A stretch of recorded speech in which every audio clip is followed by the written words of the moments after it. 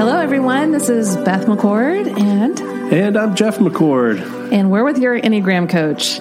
We are so excited for you guys to be with us on our very first podcast. Hey, thanks for joining. Thanks for listening. We're really excited about this new season in our life, doing a podcast. And so thanks a lot for joining us. We really hope this is going to be a really beneficial time for you all. Yeah.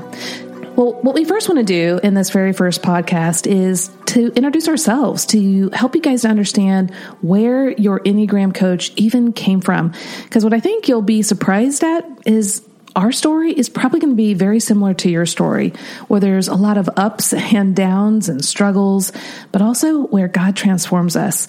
And so first and foremost, we hope that you will see Jesus Christ all the more as you hear our story and you hear the story of your Enneagram coach. Yeah, I mean, one thing that we tell audiences around the nation is that there's only one hero in the Bible, and it's not leaders, it's not followers, it's Jesus Christ. And so our hope is that you would see the work of Jesus in our lives and that you would just come to know His grace, His mercy, His care over our lives, and the promise of how He's already working in your life and to bring attention to it. So thanks a lot for coming. Yeah, and actually our mission statement here at Your Enneagram Coach is that we will help others to see themselves with astonishing clarity so that they can break free from self-condemnation, fear, and shame by knowing and experiencing the unconditional love, forgiveness, and freedom in Christ. So that is why we are here, and we're honored that you're listening. That's right. Well, so Beth and I, we met at the University of Kansas in 1994. That's right, 1994. We were the ripe old age of, I was 18, Beth was 19. We were at the University of Kansas. Yep. And on our second date, I almost proposed to her. You did, yes. Yes. Because I really, not only did I find Beth attractive, but I saw a woman who had a profound love for Jesus, a temperament that was so welcoming and peaceful. Like it invited me to something that I longed for in my own heart, that I was really excited about determining what our future together would be. But that may have landed on you a little odd. Well, yeah, just slightly, right? I was like, whoa, hold on there, buddy. But I mean, I really enjoyed your passion, your zeal. You knew that your calling was to be in ministry in some form or fashion, most likely being a pastor. And that really, is exciting to me as well.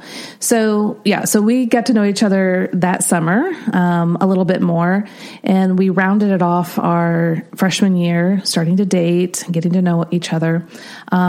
And then our sophomore year, we really started to actually think about getting married. But our parents were a little bit like, wait a second, like you guys are 19. What's happening here? So we basically said, okay, totally understand. Let's let you guys get to know me and let's let you get to know Jeff.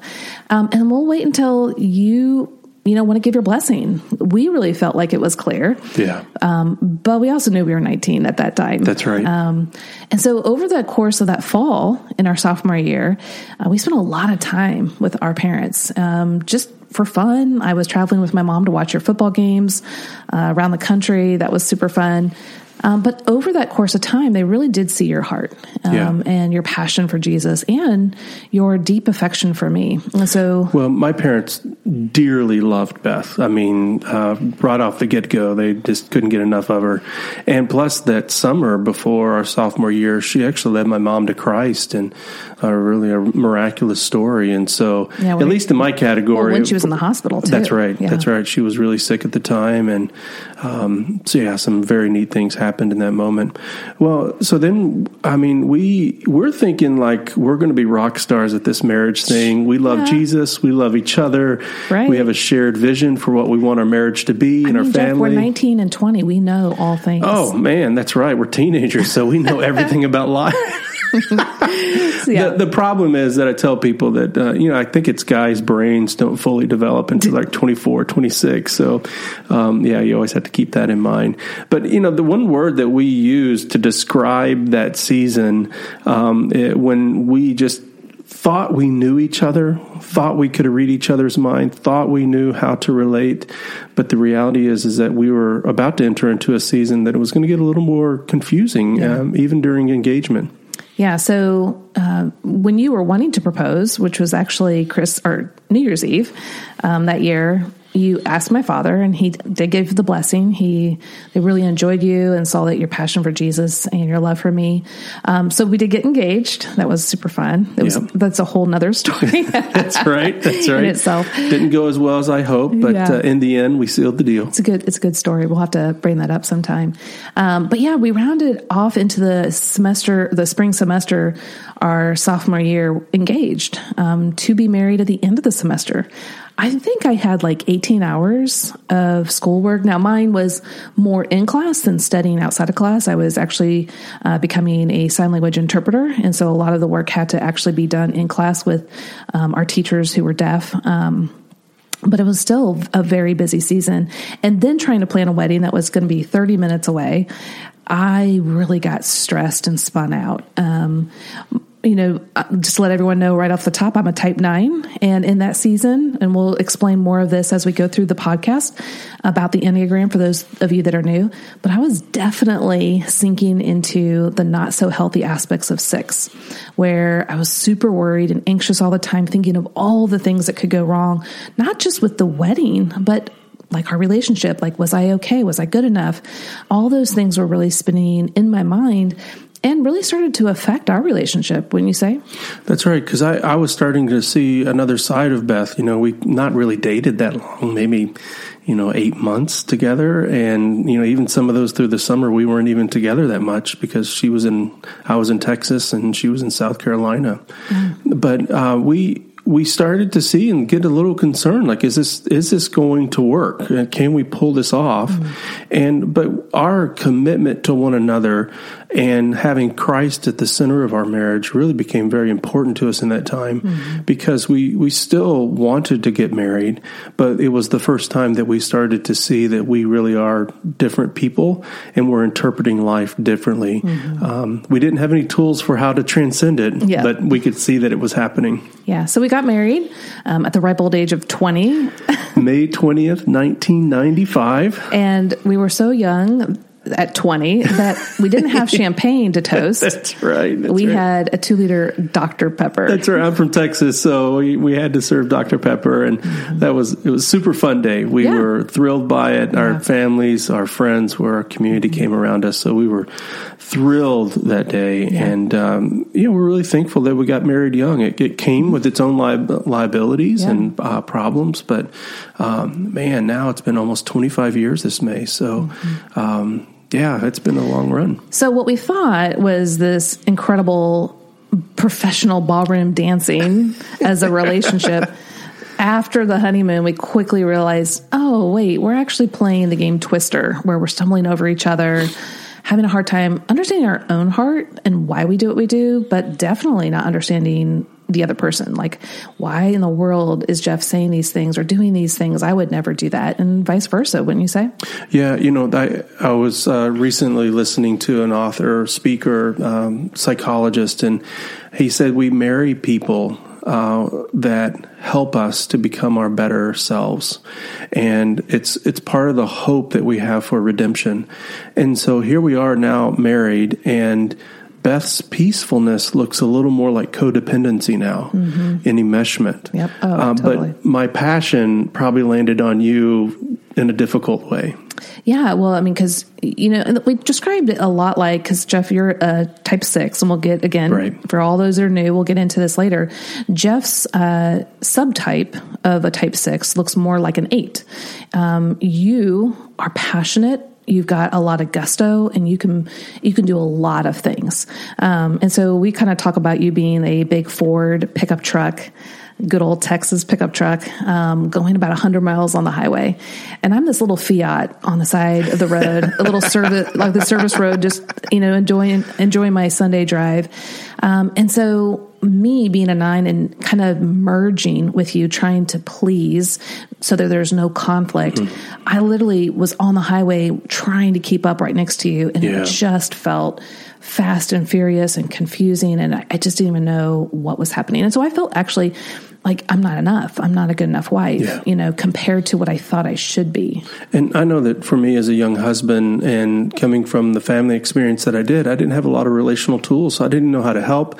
So although Beth was thinking that it was her fault, I was thinking that it was actually my fault. Mm-hmm. And, those things that first attracted you will become what frustrate you early on in marriage.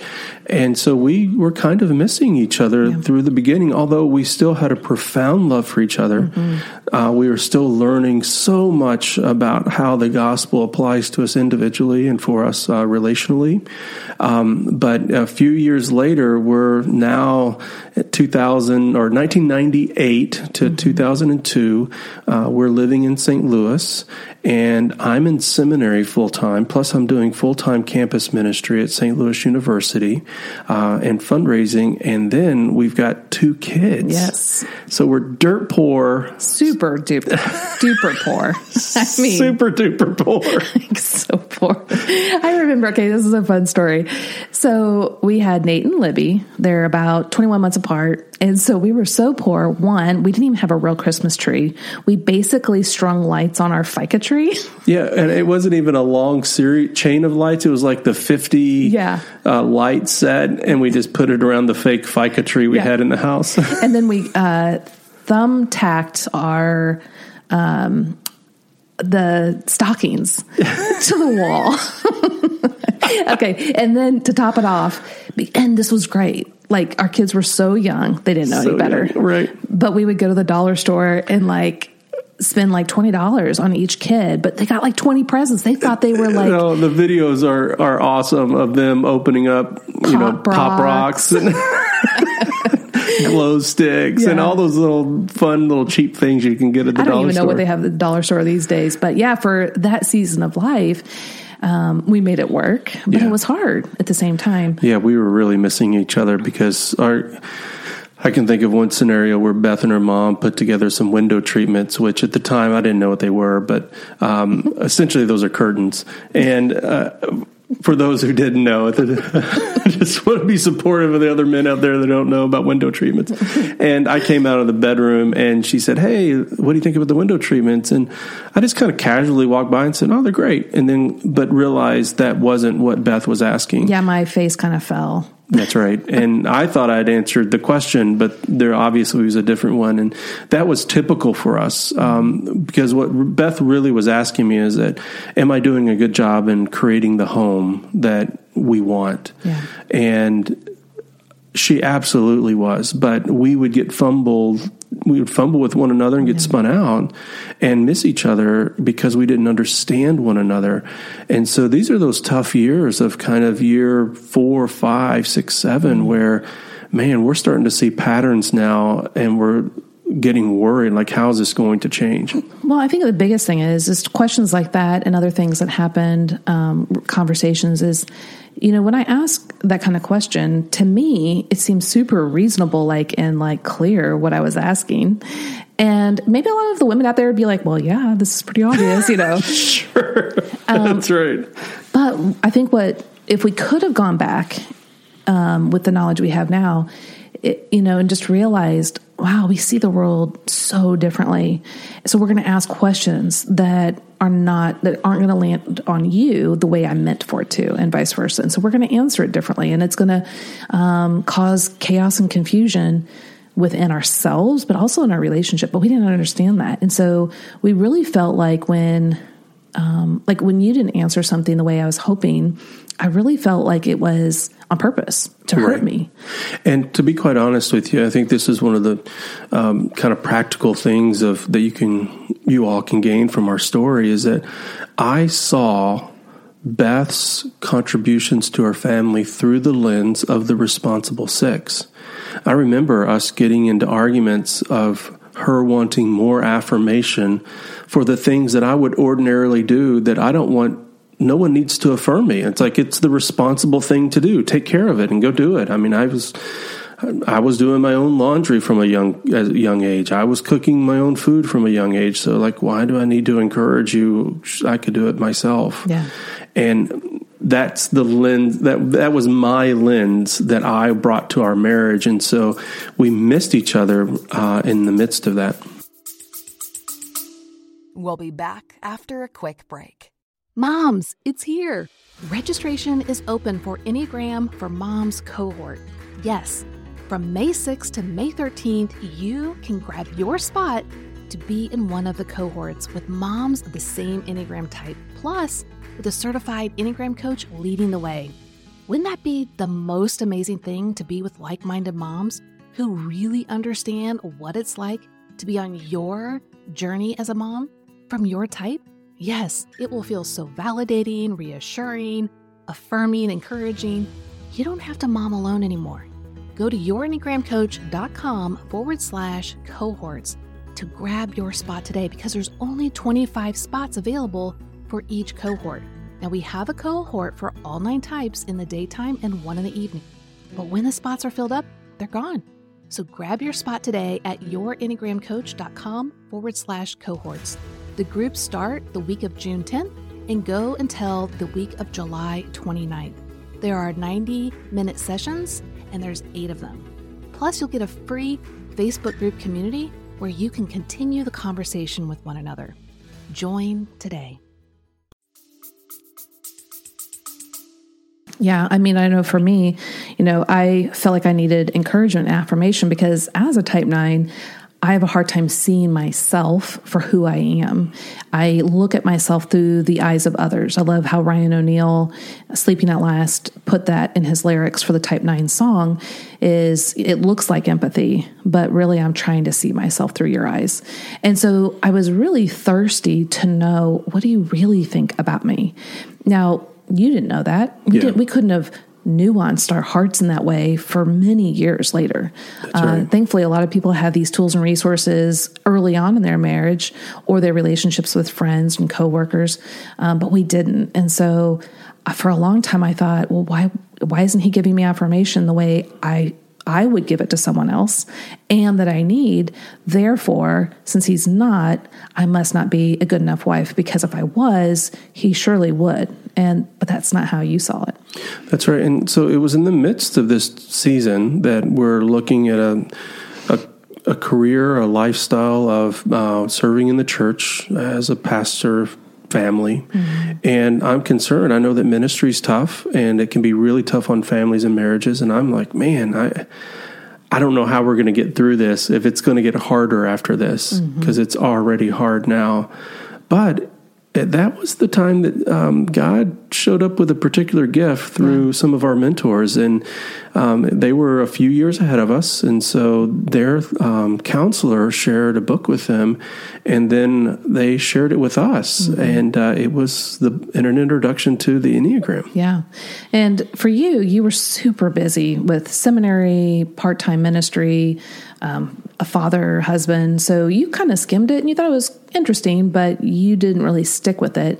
Whereas I just devoured it. And I tell people what it was like for me is kind of like the movie The Matrix, where there's that screen with all those green digits and you're like, what are you looking at? Like, they're just green digits, but everyone else looks like they're looking at real pictures in a movie of some sort. Well, that's what it was like for me. It's like I could just finally see life more clearly and understand things with more clarity.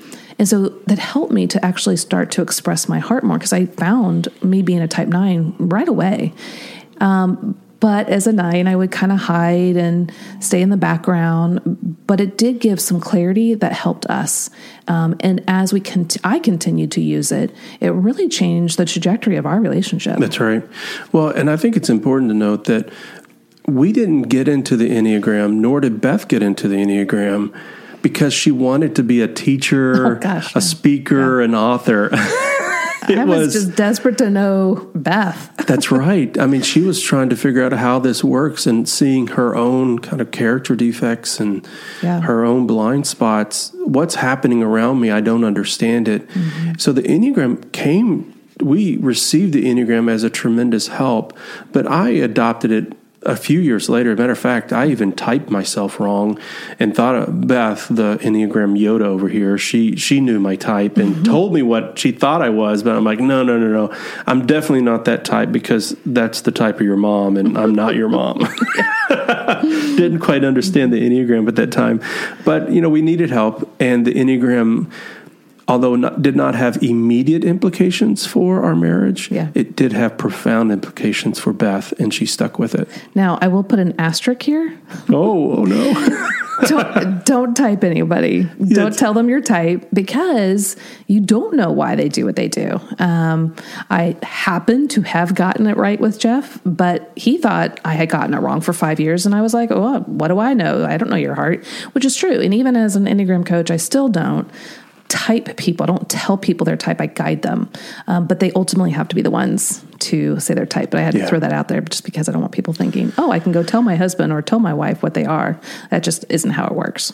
So now we're around 2005 to 2008, and we're both on board now with Enneagram, and we're going to Barnes and Nobles. And at that time there were border bookstores, and we'd go to these bookstores and get these Enneagram books that, at the time there really weren't any distinctly Christian or gospel-centered books. Right. And so we were learning from all of these people, but the Enneagram was so powerful, the descriptions were so helpful that, man, we were learning a ton.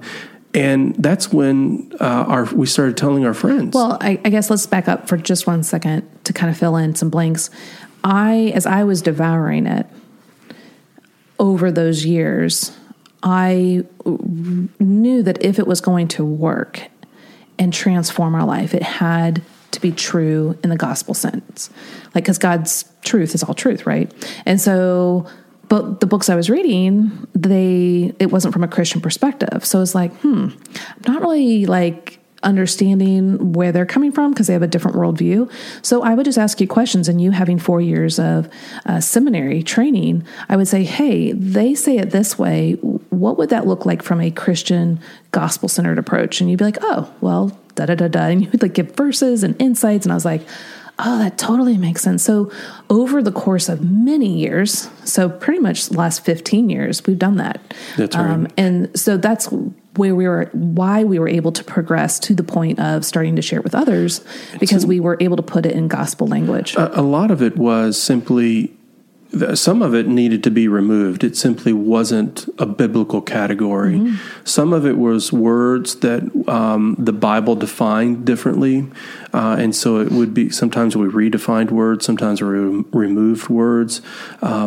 And so it became this idea, like we could see that there really was value here, but we needed to reframe this from a biblical worldview. Right. And I'm glad you slowed us down a bit, because it was during that time that, at least for me, I experienced something spiritually and relationally through the lens of the Enneagram that I had not experienced before. And we had been stuck in the same kind of pattern, that argument you have as couples where, or maybe with your parents or coworkers, where you're about to fight or have conflict and you know how it's going to end. So you just have to make the choice whether or not you're going to do it. Well, this is around the time period where the Lord caught us in a particular argument. I don't remember the content because we had always had the dynamic, the dance. But I was talking, and I could tell Beth was starting to disengage. Well, and when you were talking, we'll just say you get more passionate or intense. And I'm a type 9, and 9s really fear intensity, tension, conflict of any kind. Now, you're not experiencing it that way, but it's landing on me that way. So then I start to withdraw internally or physically withdraw, and that doesn't usually land on you very well. So as a type 6, part of my fear is abandonment and the desire to have relational security. And so I see Beth starting to withdraw emotionally. I get more passionate trying to repair, and then eventually she withdraws to the bedroom, and I chase her to the bedroom to repair this because I'm scared inside, but I'm getting bigger the more scared I get, and the more I get bigger, the more she's retreating. Yeah, and I would say, because 9s really have this internal fog that makes it really hard for us to understand ourselves and then to nuance what we're thinking. The more you get passionate and big, the more that fog gets thicker, and I literally almost can't start. I can't even think.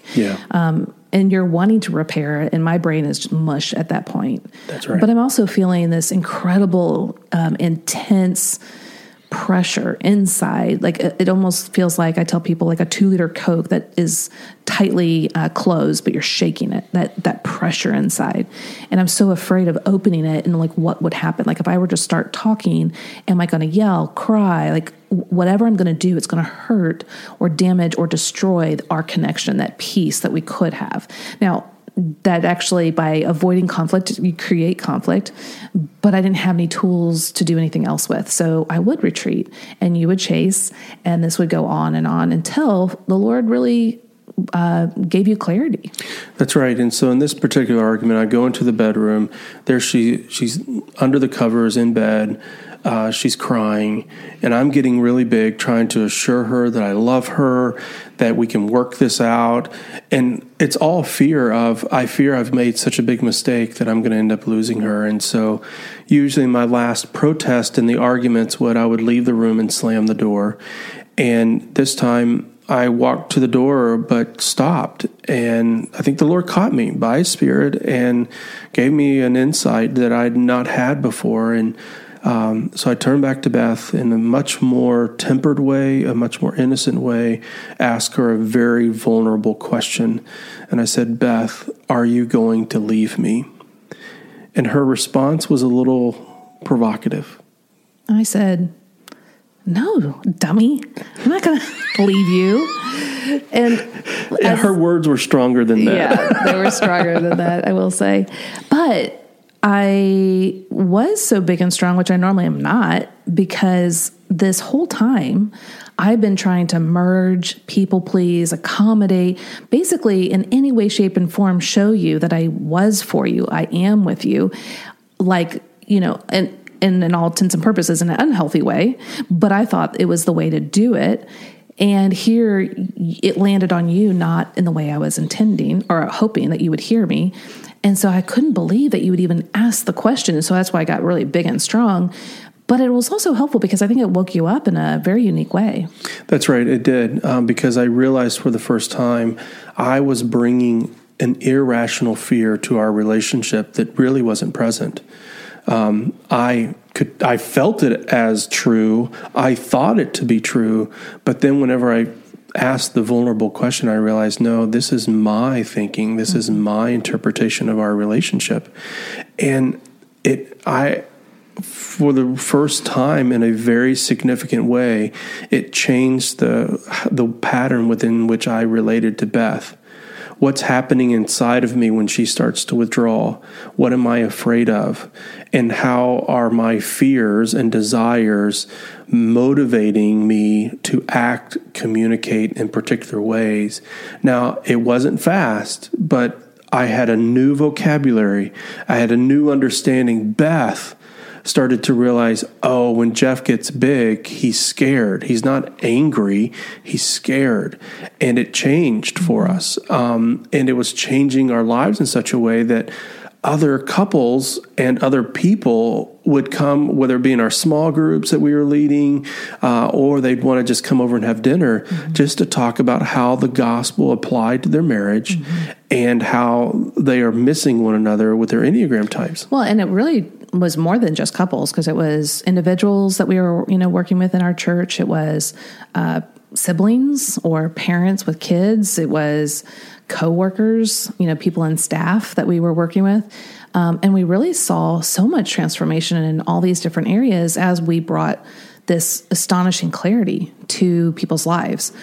The one thing I will say, just so that people know where we're coming from real quickly, is the Enneagram is an amazing tool that brings a lot of clarity. But just like an X-ray that brings clarity to what is not broken and what is broken, the X-ray cannot heal. The Enneagram is an amazing tool, but it isn't what heals us. It's the gospel, the life, death, and resurrection of Jesus Christ that heals us. And so I just want to make that kind of really clear up front, that people know where we're coming from with this.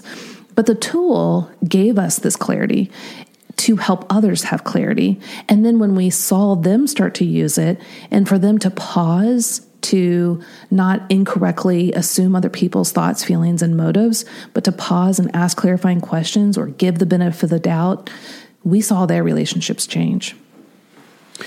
So as couples in people and parents started coming over and us talking about the Enneagram, we also started to see it have implications for our church staff. Like it really changed our staff, and we started sharing how it was helping us to transcend some of the patterns we had in staff meetings and how we led and the desires that we had for the church, that other people started to ask us to speak. And now the Enneagram wasn't the cure-all. It wasn't like, oh, this is your personality type, so therefore I understand you and you understand me.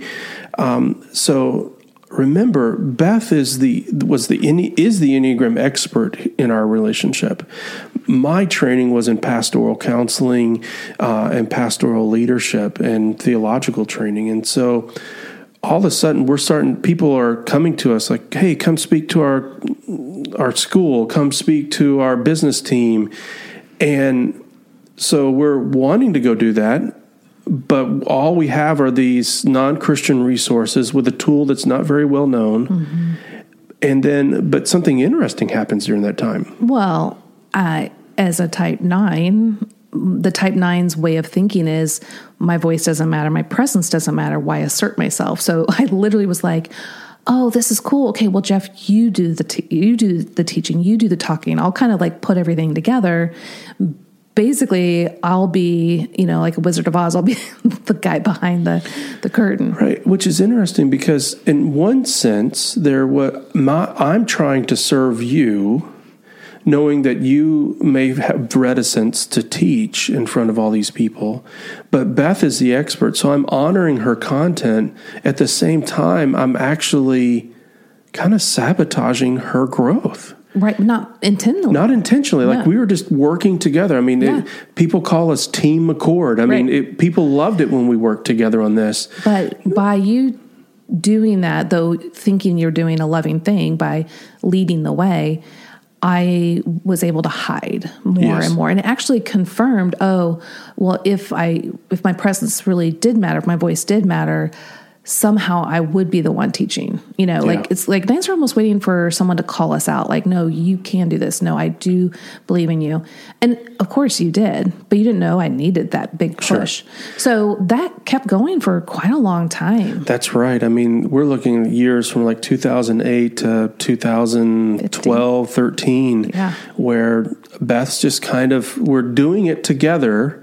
We're still working with couples, but when we were working with people, you could tell that we were working as a team, but publicly, oftentimes I would kind of be the face of things. Yeah, and I would hide. So in 2014, we decided we're going to move to Nashville, Tennessee. So we're here recording in Franklin, Tennessee.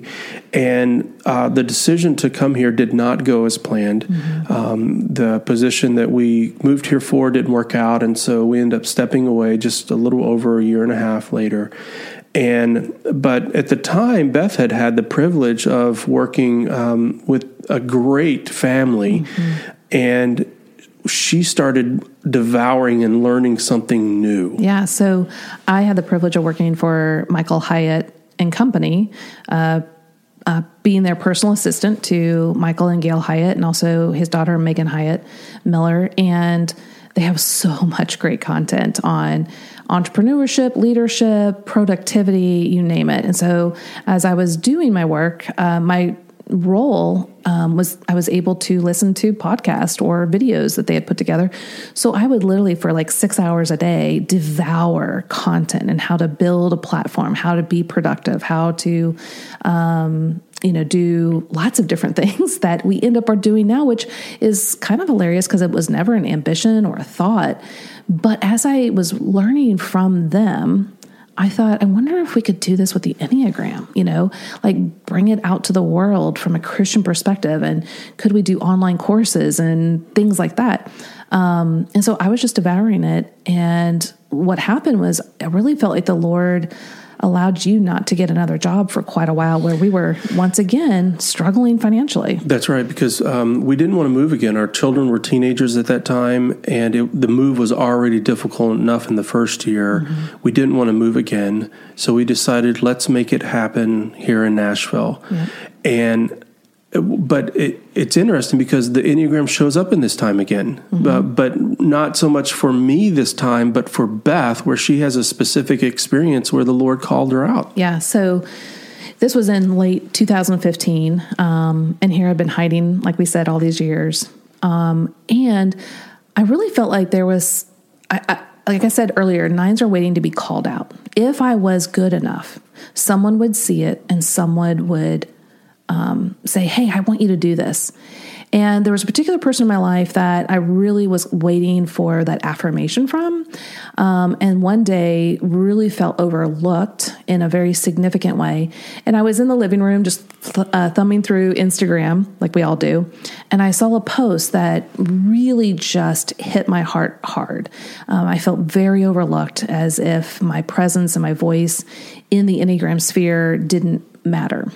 And so I stood up and I walked right out of the house, grabbed my purse, grabbed my keys, passed you in the kitchen, and you looked at me like, what just happened? What's going on? Like, you could feel the energy. Yeah. As a type 9, and we'll talk about this again as we go through the podcast, but I'm in a gut triad and we struggle with anger. Now 9s suppress their anger like a volcano suppresses lava, and then it erupts. And I just instantly knew it was erupting. And I walked out of the house, got in the car, started driving, and I just started screaming.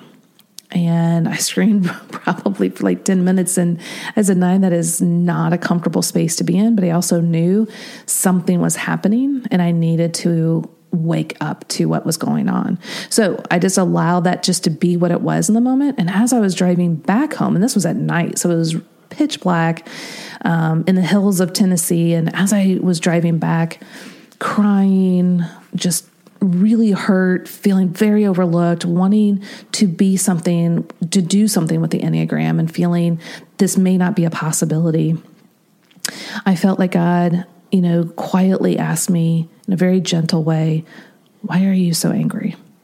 And honestly, to be very honest, I was like, really? Like, do I have to spell this out for you? Like, did you not just see what happened? I mean, I was that kind of sassy in my heart at that moment. But he was very patient and kind. And like 5 seconds later, he just said, no, really, why are you so angry? And it was just clear as day. It came right out of my heart. And I was like, I'm angry because I overlook myself. And it was the first time I was as honest as I could ever be, and as clear as my heart could ever be. What I permit, I promote. By me overlooking myself, I am allowing others to overlook me. And I had a decision to make. Am I going to wake up to the calling that God had put on my life? In all these years of studying the Enneagram from a gospel-centered perspective, how you and I have used it in our relationship together, in our church work, with our staff, our teams, with our children, in our parenting. I mean, this had gone on now at this point for 14 years. 14 years I have been hiding. And I had the choice to make. And I realized that if I continue to overlook myself, nothing will change. That I have a voice that matters and a calling that matters, and I needed to step into that calling. And so that is when I stepped into putting Your Enneagram Coach together. And it was 3 months later that Your Enneagram Coach we bought it from Lee Kramer, the domain name. And I remember us talking through that. Yeah. Yeah. And we were so afraid. But, I just felt like this was where God had me. And so I started putting together Your Enneagram Coach and how I coach people, how we do it in a kind of a systematic way so that I can take people through a plan and a path, not just us sitting down and shooting the breeze, as fun as that can be with the Enneagram. I wanted people to transform. I wanted them to know that there is a path. And so we put together 3 steps: discover, explore, become. And that is how we coach people. And I remember that night, I think we were watching some video, a marketing video, and they were talking about giving people a path. And just at night, we're just trying to figure out how we're going to put this thing together, and us coming up with these 3 words that really solidified and are still with us to this day. I mean, that is how we train our coaches. We have now over 800 coaches that have taken my Become an Enneagram Coach course from 20 different countries. And I teach them this model of discover, explore, become, because I want each person to discover the Enneagram and discover their type so that they can explore that in a much deeper, richer way so they can become the best version of themselves, which is becoming more like Christ. And so that discover, explore, become has really been the foundation of all that we do. Bringing people from that very beginning stage of the Enneagram, which we're going to go through in the next upcoming episodes, all the way to becoming their best selves, whether it's them individually, workplace, parenting, with their spouse, their kids, on and on. Yeah. It's interesting, Beth, because there are these seismic moments that change the trajectory of our life together and living out our story together. But it's not like there's not difficulty. I mean, there are still times where I am afraid and I'm getting big and anxious. Yep. There are times that Beth still wants to hide. We do laugh about it more often now, which, if I understand it from marriage researcher John Gottman, it's what differentiates masters and disasters. One thing is that they can laugh. And there are times that surprisingly, despite over 1 million people that we reach a month, that Beth wonders, does my voice matter? And despite the ongoing success of serving people in different spheres and seasons of life, that I wonder, are we still going to be able to make a living and provide for our family? It still comes up. We're still a 9. We're still a 6. But we navigate it now in such a different way. And yet the Lord continues to challenge us to be able to kind of shed some of the restraints that come with being that type. Yeah. I mean, if anything, I would say it's not that learning about the Enneagram from a gospel-centered perspective means that you'll no longer struggle. It shows you, no, you're going to struggle the same, but now you have tools and resources to, one, point yourself back to Christ, point yourself back to the hope that we have in what he has done in and through us, so that we can be more gracious and kind to ourselves, so there's no more condemnation for those that are in Christ Jesus, that we can renew our minds and that we can move forward personally, but also in all of our relationships. And so our hope with your Enneagram Coach podcast is to really kind of have you guys on this journey with us and with others. A lot of people will ask, well, what now?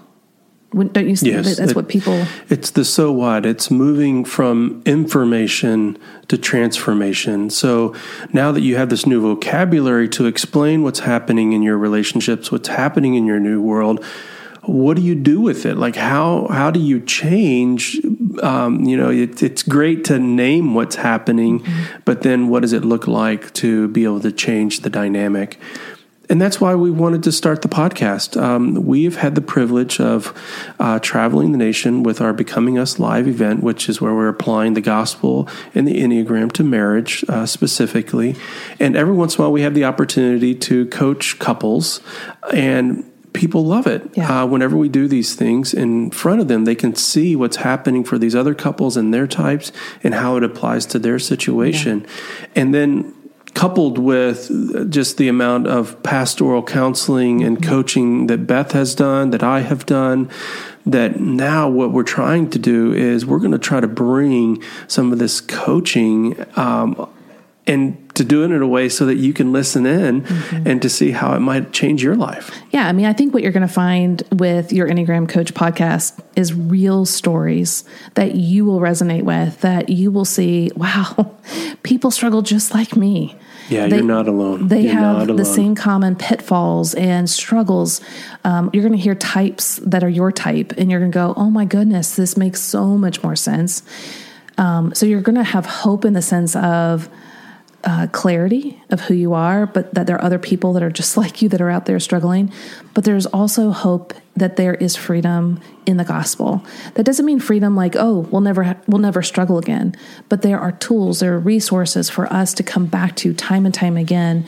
And so we want you guys to have hope in the fact that Jesus Christ has already done the work in and through us and is continuing to do that work in us.